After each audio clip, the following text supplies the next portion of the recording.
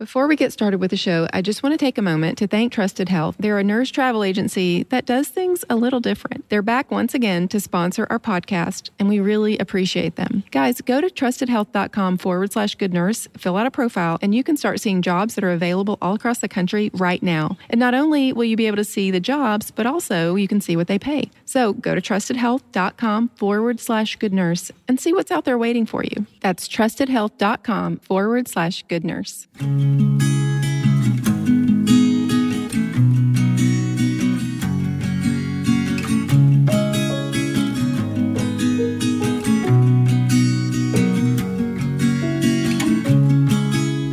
Hey everybody, this is Tina again with Good Nurse, Bad Nurse. And you guys, I know every week I say I have a special treat. Okay, I get it. I love all of my guest hosts. I'm sorry, but they really are awesome. For one thing, I have two people. This is the first time I've ever done anything like this. So I'm a little bit nervous, to be honest, because I've never done it before. But you guys are going to be so excited. This is another nursing podcast that you guys are going to love. It's called the Gritty Nurse Podcast, and it's hosted by Amy and Sarah. Hello, Amy and Sarah. Hi, how are you? Hello. I'm so excited. It's like we're kind of like spaced out all over the place. We're trying to kind of coordinate this. Yeah. It's a little different. I've never done one with three people. So we're going to see how this goes, but I'm really excited because they have an amazing podcast. You guys need to really go listen to this. It's called the Gritty Nurse Podcast, and they're on Instagram. You guys, where can they find your podcast, for one thing? We're everywhere. We're pretty much, we're on Apple, we're on Spotify, we're on Google Podcasts, iHeartRadio. You can find us anywhere. So, if you just even do a Google search for Gritty Nurse Podcast, we'll come up. Perfect.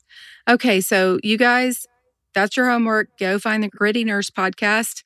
I promise you, even if you just listen to the very last episode, Kiki and I were literally just listening to it, and it's one of the, I was listening to it right as we were about to sign on, and I'm dying to listen to the end of it.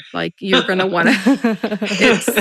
It's an interesting. It's funny podcast. Because I was actually listening to your podcast today too, just to figure out how does the episode flow, and the good nurse, bad nurse dynamic. How is that really playing out? So I'm excited.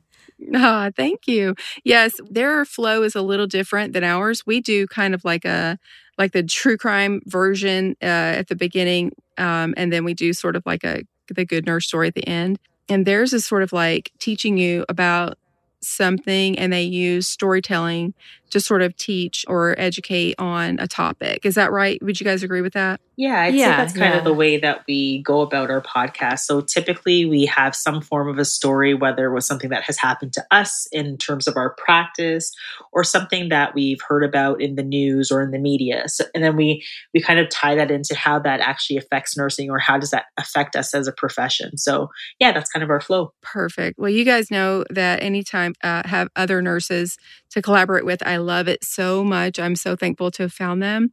I'm excited about their podcast. I'm excited for them to get started on this, and it's beautiful. They also have an apparel.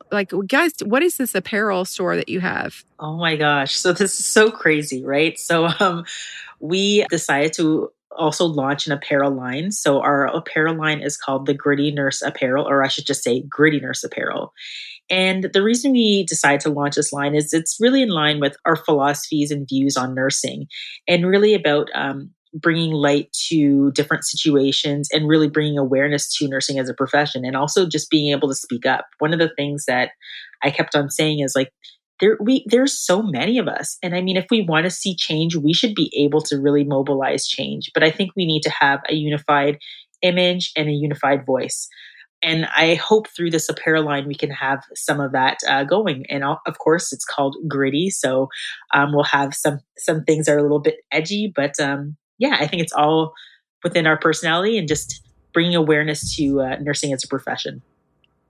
Yeah, and I also think it's about breaking stereotypes, right? So within the nursing profession, we know what nurses are, but I feel like outside of it, it's still the sexy nurse, the naughty nurse, and we just really want to show people that we're very diverse as a group, and we're just more than that. So we have a lot of different ideas and things that we want to bring to the forefront, and even people that aren't nurses, we hope that they will wear some of our shirts too to help elevate the profession. Yeah, as you can see, nurses can be podcasters, we can be entrepreneurs, we can be a variety of different things. So I think there's more than meets the eye for sure. Oh, there's no doubt about that. I can remember when I first started this, it was just like I loved podcasts and I was just going to start my own. I was just going to do a podcast just because it was fun, something fun to do. And then I sort of stepped into this world that I didn't know existed. And I could not believe all the nurses that were out there doing amazing things. And I'm so thankful just that I somehow stumbled into this, because the connections that I've made with different nurses all over the world are just invaluable. And I appreciate it so much. And I love all of the people. Yes. The people that listen, the nursing students. Gosh, you know how much I love you guys. And just all the people, the nurses, the new grads who email me and say how encouraged they are to hear us talking about nursing, because it's so hard. And I love to just be that voice of encouragement for them, if I can be, to help lift people up, because I know I need to be lifted up sometimes. So, for sure. Absolutely. I'm excited you guys are doing something wonderful with your talents. And I know you guys need to go and listen to the Gritty Nurse podcast and then let me know what you think of it. So I guess we can get started with this bad nurse story. Oh my gosh, this story. Oh, I can't even, like, when I found this, I was like, I had to read it a few times. I was like, there's no way this happened. It's so weird. First of all, probably should do a trigger warning, because it's grotesque. It's very bizarre. It's very bizarre. I was thinking, even like when we did our episode on Nurses Who Kill, as homework, I was watching the Netflix series, right? Nurses Who Kill. And I sort of glossed over this name, so it didn't really jump out at me. But when I read it, I thought, oh, maybe we should have talked about this guy in our episode, Well, I kind of the same thing. I have been aware, I mean, doing a podcast like this, of course, I've been aware of the Nurses Who Kill show series, and I've seen it, but somehow, I don't know how I stumbled on this. I think I stumbled on the story on the internet and then saw that there was a Nurses Who Kill episode, and I remember thinking, well, I don't remember seeing that. And then when I went to find it and I watched it, I just sat there like literally with my mouth agape, just kind of like, good Lord, this is so horrible. I can't even, I don't know. And week after week, when I do these stories of nurses who do unspeakable things, and not just nurses, we don't just pick on nurses on this show. We good. Doctors, respiratory therapists, physical therapists. We've had all physician assistants. We've had all sorts of medical professionals that we talk about doing different things. But oh my gosh, I just sat there like, how am I shocked week after week of the things that these people do? I don't know. But this one is just like, if you're a little queasy, I don't know if this might not be the story for you. Just warning. I like to warn people just because, when I start talking, once I start talking about the story, you guys have researched this so much that sometimes the words just kind of roll off the tongue and I'm not even thinking about what I'm saying. So you might be a little shocked. So I just want to warn people before I start just talking about things. Fair. Yep. It's a pretty intense situation that happened here. So for sure. Yeah. So this story is about Thomas Dunkley. Did you guys want to talk about this? Because you guys know about this story. I sent you the story and you knew all about it. You've done the research. You can talk about it if you want to, whatever you want to do. For sure. Maybe Sarah will start. Yeah, why don't we start with talking about the victim? So the victim in this case was someone named Sean Cummins. And we kind of just wanted to honor the victim here because we got a little bit of background information. So in this case, the victim was a boxer and he'd acquired a small level of fame in the boxing world, in his neighborhood where he lived and fought. He was born February 8th, 1968, and his father was the one who really pushed him to get into sports and boxing. He was very committed. He became successful early on, and in 1986, when he was 18, he began to actually box professionally. Yeah, this guy's really neat, and he had a really great nickname. So his nickname was the Governor, and he won the WBA Intercontinental Super Welterweight title in 1992. So like in about 1994, I think, he fought Agostino Cardamone for the European middleweight title. So he actually went on to win full 12 rounds. In the final round, he knocked him down. So he KO'd this guy. So the referee allowed him to lie on the mat long enough to recover without counting him out. And everyone knew that the fight should have been given to Cummins. However, because he was denied the knockout, his opponent actually won by points, which is quite an unusual situation if anybody really knows about the boxing world. It would have been a life-changing win for him, due to the amount of money that he would have received for this win, and due to the notoriety that it would have gave him and how it would have made him, like, it would have elevated his status. I know. This was really heartbreaking for me. My husband likes to watch boxing. I don't, because I can't stand to watch two people pummel each other to death. Neither. And to know, from a nurse's standpoint, what they're doing to their brains when they're doing that, I just cannot stand it. My husband likes boxing. And so he was sitting there working on his laptop, and I was watching the Netflix show, just kind of doing research for this show. And he, of course, stopped and was like looking. I saw him like looking up, watching the TV. And when we kind of got through this part of it, where it was talking about how, he was how hard he fought in this fight and how he really should have won, Mark was like, "Oh my gosh, that's terrible." And it was terrible. I mean, how horrible to think this guy had a rough childhood.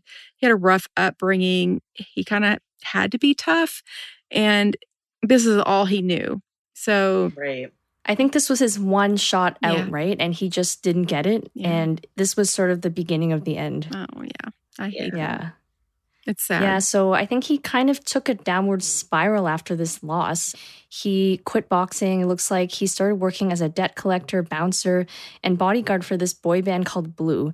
If I'm thinking of the right band, isn't it that song where it's like all technical sounding and it's like, Blue La-Di-Di? I think it's that song. I think you're right, yeah. So fast forward to 2004, he was out riding his motorcycle one day on his way back from the gym when a car pulled out in front of him, and he basically crashed into the back of this car. He went through the window, and as a result, he was permanently paralyzed from the waist down. He actually received a payout of about $500,000 or 400,000 pounds. Yeah, that's got to be like really tragic, especially for athletes, right? Like, I mean, that's their bread and butter when that's the only thing that they're doing. And for him to have such a tragic accident like that, it's just like, I don't even know how to describe it. It must be pretty much world altering, right? So it's just kind of, from there, it just kind of got really worse. Yeah. But let's talk about Yeah. how Thomas Dunkley kind of entered the situation. We'll take a moment to hear a word from our sponsor. You guys, Trusted Health has been so kind and gracious as to sponsor our podcast continually. We really appreciate them. If you would, go to trustedhealth.com/good nurse and fill out a profile and just go in there and look if you're interested in travel nursing. I mean, even if you're just a little bit curious about what the possibilities are, I go on there all the time and just look and see, just out of curiosity to see, when I am ready to start travel nursing, what are the possibilities? What are these jobs paying right now? You would be really surprised what travel nurses are getting right now. Maybe you wouldn't be surprised. I don't know. I know I'm kind of shocked when I see the amounts that people are getting. But anyway, you guys, Trusted Health is not like your typical nurse travel agency. With Trusted Health, you work for them. You are an employee of Trusted Health. They've got your back. They have nurse advocates that are there waiting all the time to guide you all along the process. It's just a great company. I have only heard wonderful things from the friends, my personal friends who are using them right now, going all over the country. And I'm telling you, they only have wonderful things to say about them. If you're even a little bit curious about travel nursing, go to trustedhealth.com/good nurse and fill out a profile today. So in about 2007, he was introduced to a man by the name of Thomas Dunkley through a mutual friend. So Thomas Dunkley was apparently a real big fan of him. And he actually started hanging out with Cummins, and they would play video games together and kind of keep each other's company. Eventually, Thomas Dunkley quit his job and then became Cummins' full-time caregiver. So he actually ended up taking care of him on a regular basis. He basically worked as a home health aide, but Cummins didn't actually pay him. Authorities found out later that Cummings never paid Dunkley for all the work that he was doing as an aide, and that Dunkley was building up that amount of debt. So Dunkley was apparently expecting to be paid eventually, either through direct payment or through a percentage of a business Cummings was working on that was supposed to make him rich. These get rich quick schemes, right? It was reported that Cummings was a hard man with a quick temper. He had a reputation for being very difficult to get along with. And it also was reported that Cummings was somewhat verbally abusive to Dunkley, and he actually bullied him. However, Dunkley was really obviously capable of leaving the relationship if he wanted to, even if that were the case. But rather, he kind of stuck around. Yeah, you can't really. I could I guess I could empathize with Thomas Dunkley if that's where it stopped. If it was like, if you just knew, because look, I've taken care of some people at the hospital who are in situations like this, who are paralyzed or permanently disabled in ways such as this, who really are, I mean, come on, they're jerks. They really, I mean, like I've taken care of people like that who will treat you horribly, talk to you like you're dirt. And you're just like, oh my gosh, what have I done to you? And as a nurse, I know how to handle that situation most of the time. I will say, though, I mean, come on, we're human. But gosh, that's not easy to hear that. At the same time, though, you can't justify what happened after this. Right. And I mean, I guess in Cummings' defense, like if we think about maybe like the psychological aspect of him having all these various different things, he probably was just generally a very angry guy. And I mean, the fact that now he's in the situation where he was paralyzed is just, he's like, if we think about our patients who don't have that autonomy, they feel that they might lash out. They feel that they don't have control of the situation. So maybe this was his version of trying to take control of the situation. What I've found is that whenever I've taken care of patients like this who are really difficult and who a lot of times what they do is they have very specific ways that they like every single thing done. And if you don't do every, you know what I'm talking about, Sarah? Yeah. Like if you don't do every single thing exactly, oh my gosh, it's a problem. So usually, you get report from the nurse before and they're like, oh Lord, and they start going through all the things and they're like, they're terrible. What I usually do is I'll like go in there and I kind of try to figure out what is it that they want. And if I know what they want, I just do that. And then they're usually pretty good because they see like, hey, she's actually trying to do the things the way I like. And then once they see that, they usually soften a little. And that's part of the therapeutic relationship between the nurse and the patient. And that's what we're supposed to do. I'm not saying I do it perfectly every time. Of course I don't. But if we're being a good nurse, that's what we should be doing. We should be trying to overlook those things in this patient, try to overcome those things and help that patient meet you halfway, and, be therapeutic with them. I don't think that Thomas Dunkley had the ability to do that. He was not, first of all, he was not trained as a nurse. He was more of an informal caregiver. Right. And that's not the same thing, as us being trained as a nurse and trained how to handle situations like this. Yeah, and I think he really wasn't accountable to anybody, right? He didn't work for an organization or a company that had any oversight. He was kind of just doing this, I feel like, because he thought there would be some big payout at the end. So maybe he thought, maybe he knew about the settlement that he had received before, or there was some talk of a business that he was starting that he was maybe hoping to be a partner in because he was spending so much time looking after Cummins. So I think this is where the plot thickens. So after Dunkley decided that, things weren't really going well, he decided to get the money that he thought he was entitled to by killing Cummins and stealing his identity. So not only did he cash checks in Cummins' name, he also took out loans. And in 2012, there was a nurse that would normally come to check in on Cummins, and she came by. And she was greeted by Dunkley, who told the nurse that Cummins had fallen ill and was in the hospital. And that sort of raised some red flags because the nurse thought that was suspicious. She started checking around.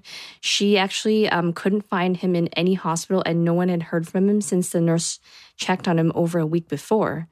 So she then reported that to the police, and they went to do a welfare check.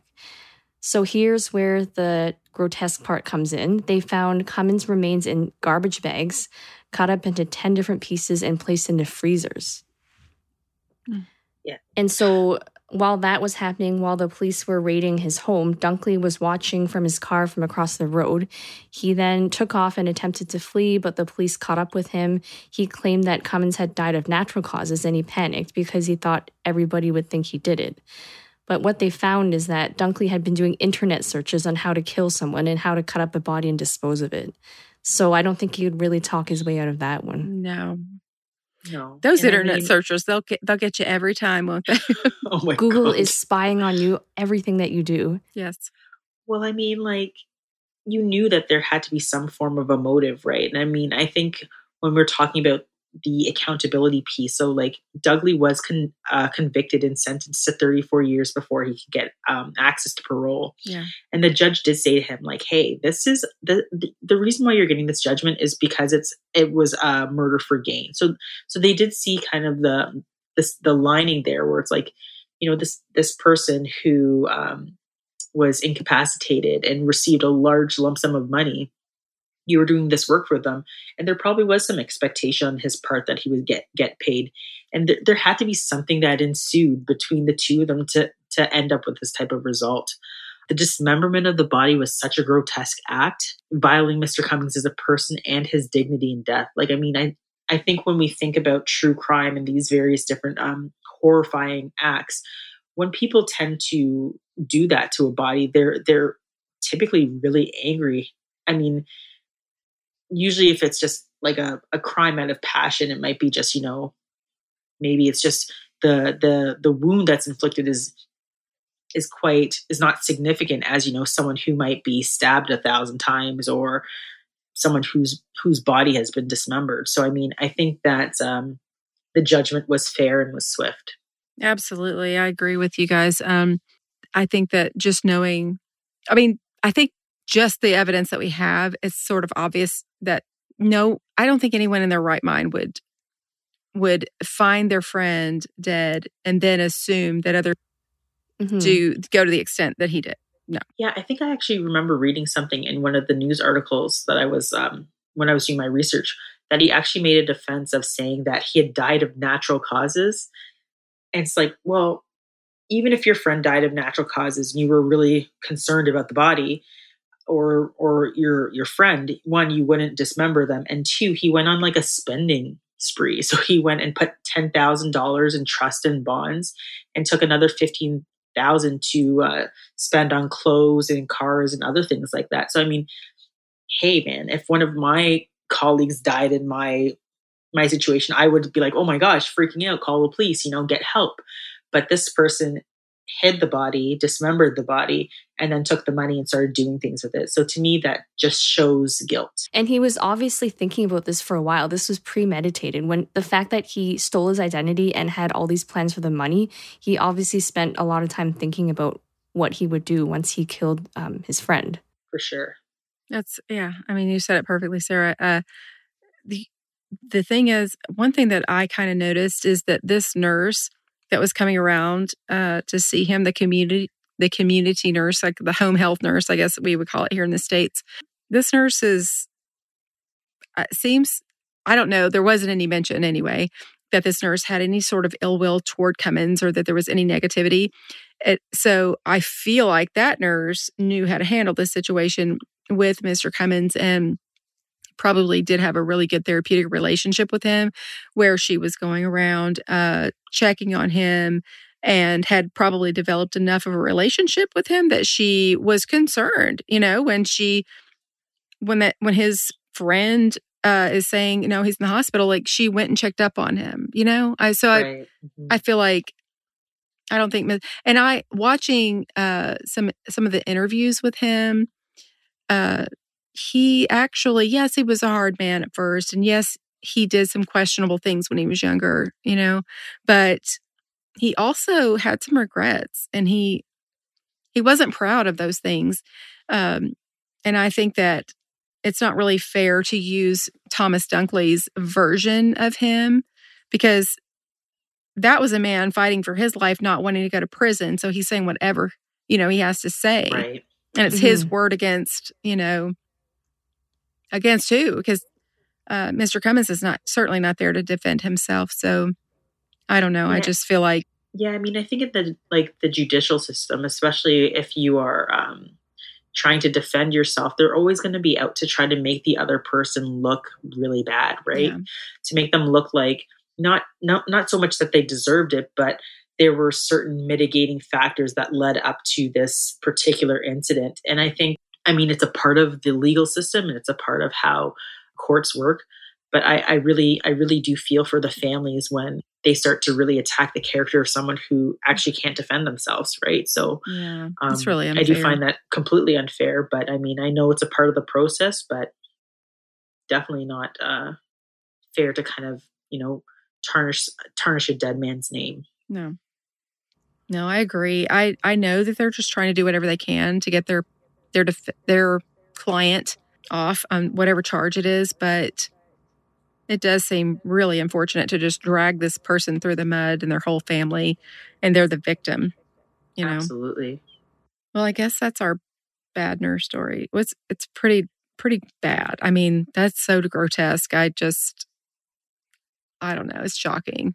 Sometimes I wonder, why do I even do these? I will sit there and sometimes think, why am I subjecting myself to this when I'm reading it and I'm feeling really bad and sometimes honestly depressed because reading this stuff gets so dark.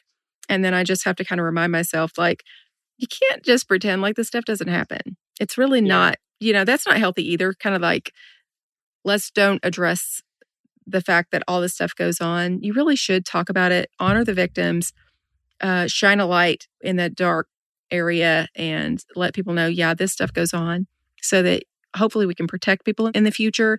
We can maybe see the warning signs and prevent things from happening, hopefully. And maybe even if someone is listening to this podcast and they're thinking about doing something crazy like that, maybe it will deter them from doing it. Hello. Yeah. Yeah, for sure. Gosh. And I think you kind of hit the nail on the head when you mentioned the nurse kind of felt that there was something untoward, right? She knew her patient. She knew kind of what to expect with his behavior because she's been taking care of him. And she acted on that intuition. And I think that's also another good thing that we have as nurses. It's like our version of a spidey sense, right? It's just hey, something just seems untoward. Let me just check it out. And that's exactly what she did. She kind of took those extra additional steps in terms of initiative to say, hey, let me really make sure that my patient is okay. Because, sometimes with her being a home nurse, that is a part of her role. And still, she kind of went above and beyond to say, hey, you know what, this seems out of the ordinary. Let me just do a little bit more investigation. And I think that's a really good quality and a good trait for nurses to have, because just even using this example, you could be getting orders from a physician or there's something that you've seen or something is off with your patient. I think you should trust that intuition in that sense and maybe do a little bit of further investigation. Yeah, and I think if she was doing the bare minimum, she would have just took what Dunkley said at face value and said, okay, I'm going to leave and I'll just go on to my next client. But she actually took the time and went to all the different hospitals. And I think in that way, just advocating for your patients is something that we normally do as nurses. And she really did that. So good for her. Yeah, I love the fact that there is a little good nurse snuck into this bad nurse story. Yeah, because, for sure. Yeah, because the actual real nurse really in the story, because he was a caregiver who was in a nurse role, but the trained nurse actually stepped in and did the right thing. And I love that she sort of, I don't know, kind of stole the show a little bit there at the end and became the hero, I guess, of the story, at least to bring awareness to what had happened, so that he didn't get away with it. Mm-hmm. Well, I guess we can talk about our good nurse. I'm excited about this good nurse. So since we were kind of talking about our bad nurse was from England, I don't know how that happened, how I ended up talking about, because I believe that the one that we did last week was also from England, but it just happened that way. I really don't know how. But so I thought we should probably come up with another European nurse. And I found this really cool nurse that has the best story. And it's one of those stories where you start out and you're like, oh, that's cool. And then you're like, oh, well, that's really cool. And then you just keep on good grief, what else did this person do? Right. So this is about Kofa Warala Pratt, Kofawarla Abini Pratt, she was the first Black nurse in the National Health Service. So for you guys from the British area and from the United Kingdom, the National Health Service, of course, that is all of the people in their medical and their healthcare field, right? Like in the United States, we do not have a national health service. We don't have a government funded medical service. It's really unfortunate that we don't have that. It's very sad. There's a million sad, horrible stories that I could tell you about how awful that is. But I love the fact that you guys have that there. And we have a lot of people that listen from that area. So I thought it was kind of neat to do someone from that area, since we were talking about a bad nurse from the area. So Kofawarla was born in 1915 in Nigeria to a prominent family. She always wanted to be a nurse growing up, but her father thought the career wasn't a suitable one. I feel like I say this all the time on this podcast when I'm talking about nurses. It's like anyone brought up in, I guess, a quote, upper class family or higher class family or prominent family, however you want to word it. It seems like their parents never want them to be a nurse. I don't know what the deal is. We just don't have a good reputation for some reason, you guys. This is where I guess I would say that nursing has somewhat of an image issue, right? I think people tend to think of nurses still as handmaidens, or, like still the lady of the lamp, not to knock Nightingale, but things have changed so much since then. And I think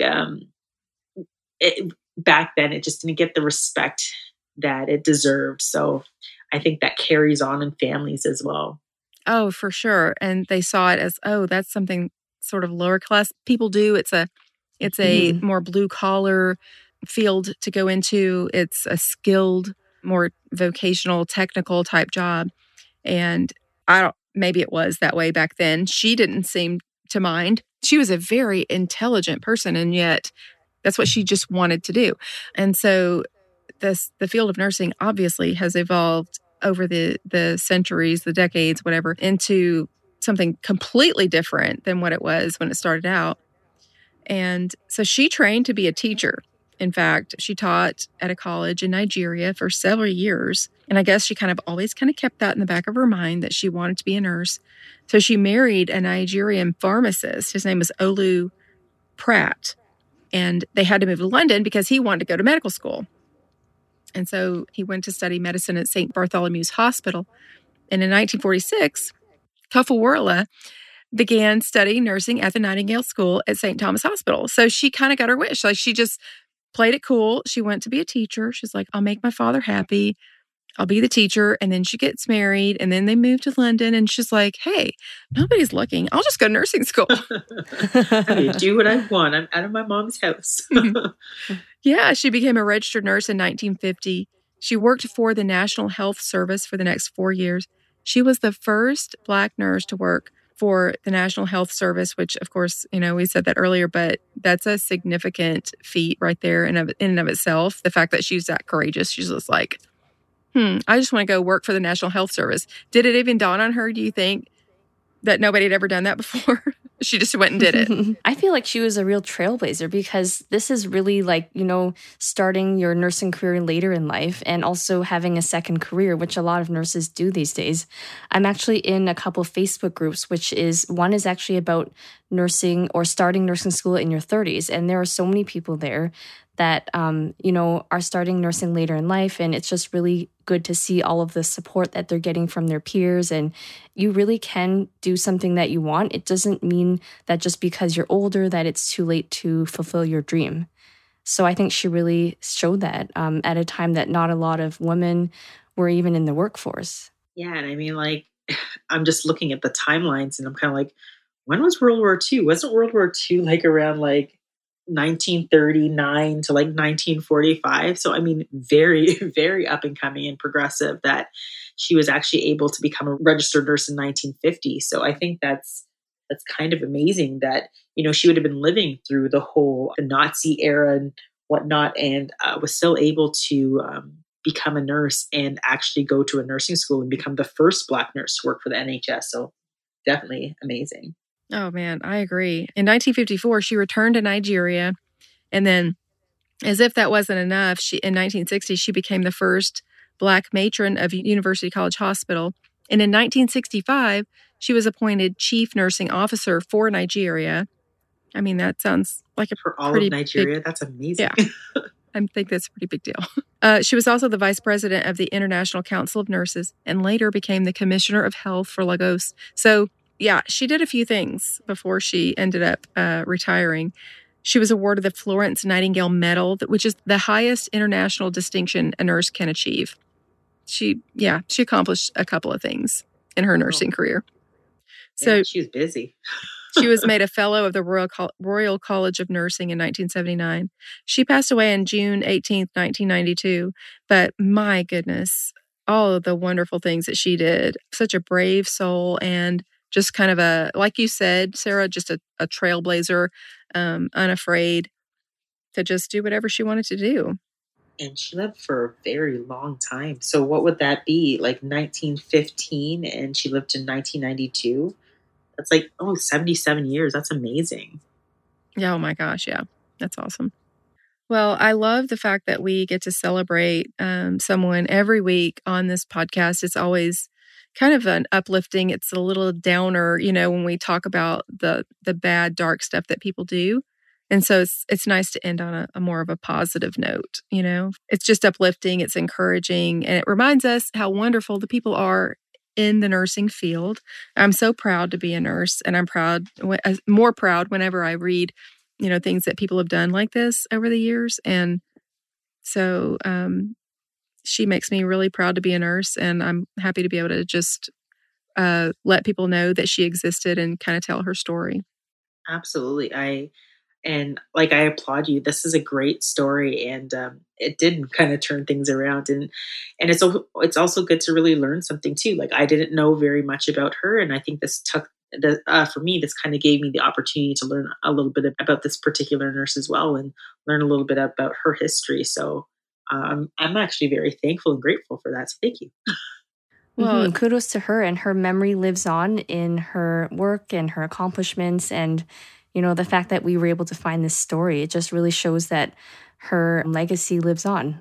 Yeah, that's so true. Well, you guys, I appreciate you for coming on to Good Nurse, Bad Nurse and guest hosting. This was a first for us, and I think it went really well. We managed to somehow tell the stories without walking over each other as we're talking. I didn't know how this was going to work. It worked beautifully. You guys worked so well together, so professional, and I'm excited to get everything, edited and out there for people to hear. And where can people find you? Just remind people again where they can find you. Well, people can just go to grittynurse.com. That's probably the easiest way. We're on Facebook, Instagram, Twitter, and to listen to our podcast, we're on Apple, Spotify, we're on YouTube, iHeartRadio, Amazon Music. So you can find us in a lot of different places. And we also release weekly. So if you're looking for a weekly fix, you can check us out. Yep, we're pretty much the only Gritty Nurse. So if you type Gritty Nurse, the Gritty Nurse podcast into your search engine, you will definitely find us. We're the only ones right up at the top.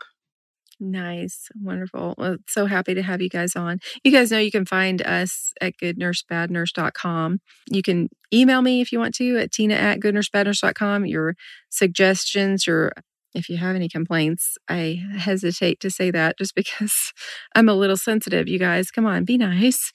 I know I make mistakes and say dumb things all the time, but I'm sorry if I make mistakes. It's a conversational podcast, so stupid things are going to come out of my mouth all the time. I say things all the time that I didn't necessarily research, but if I said something wrong, I apologize now, and that way I don't have to go back and do it later.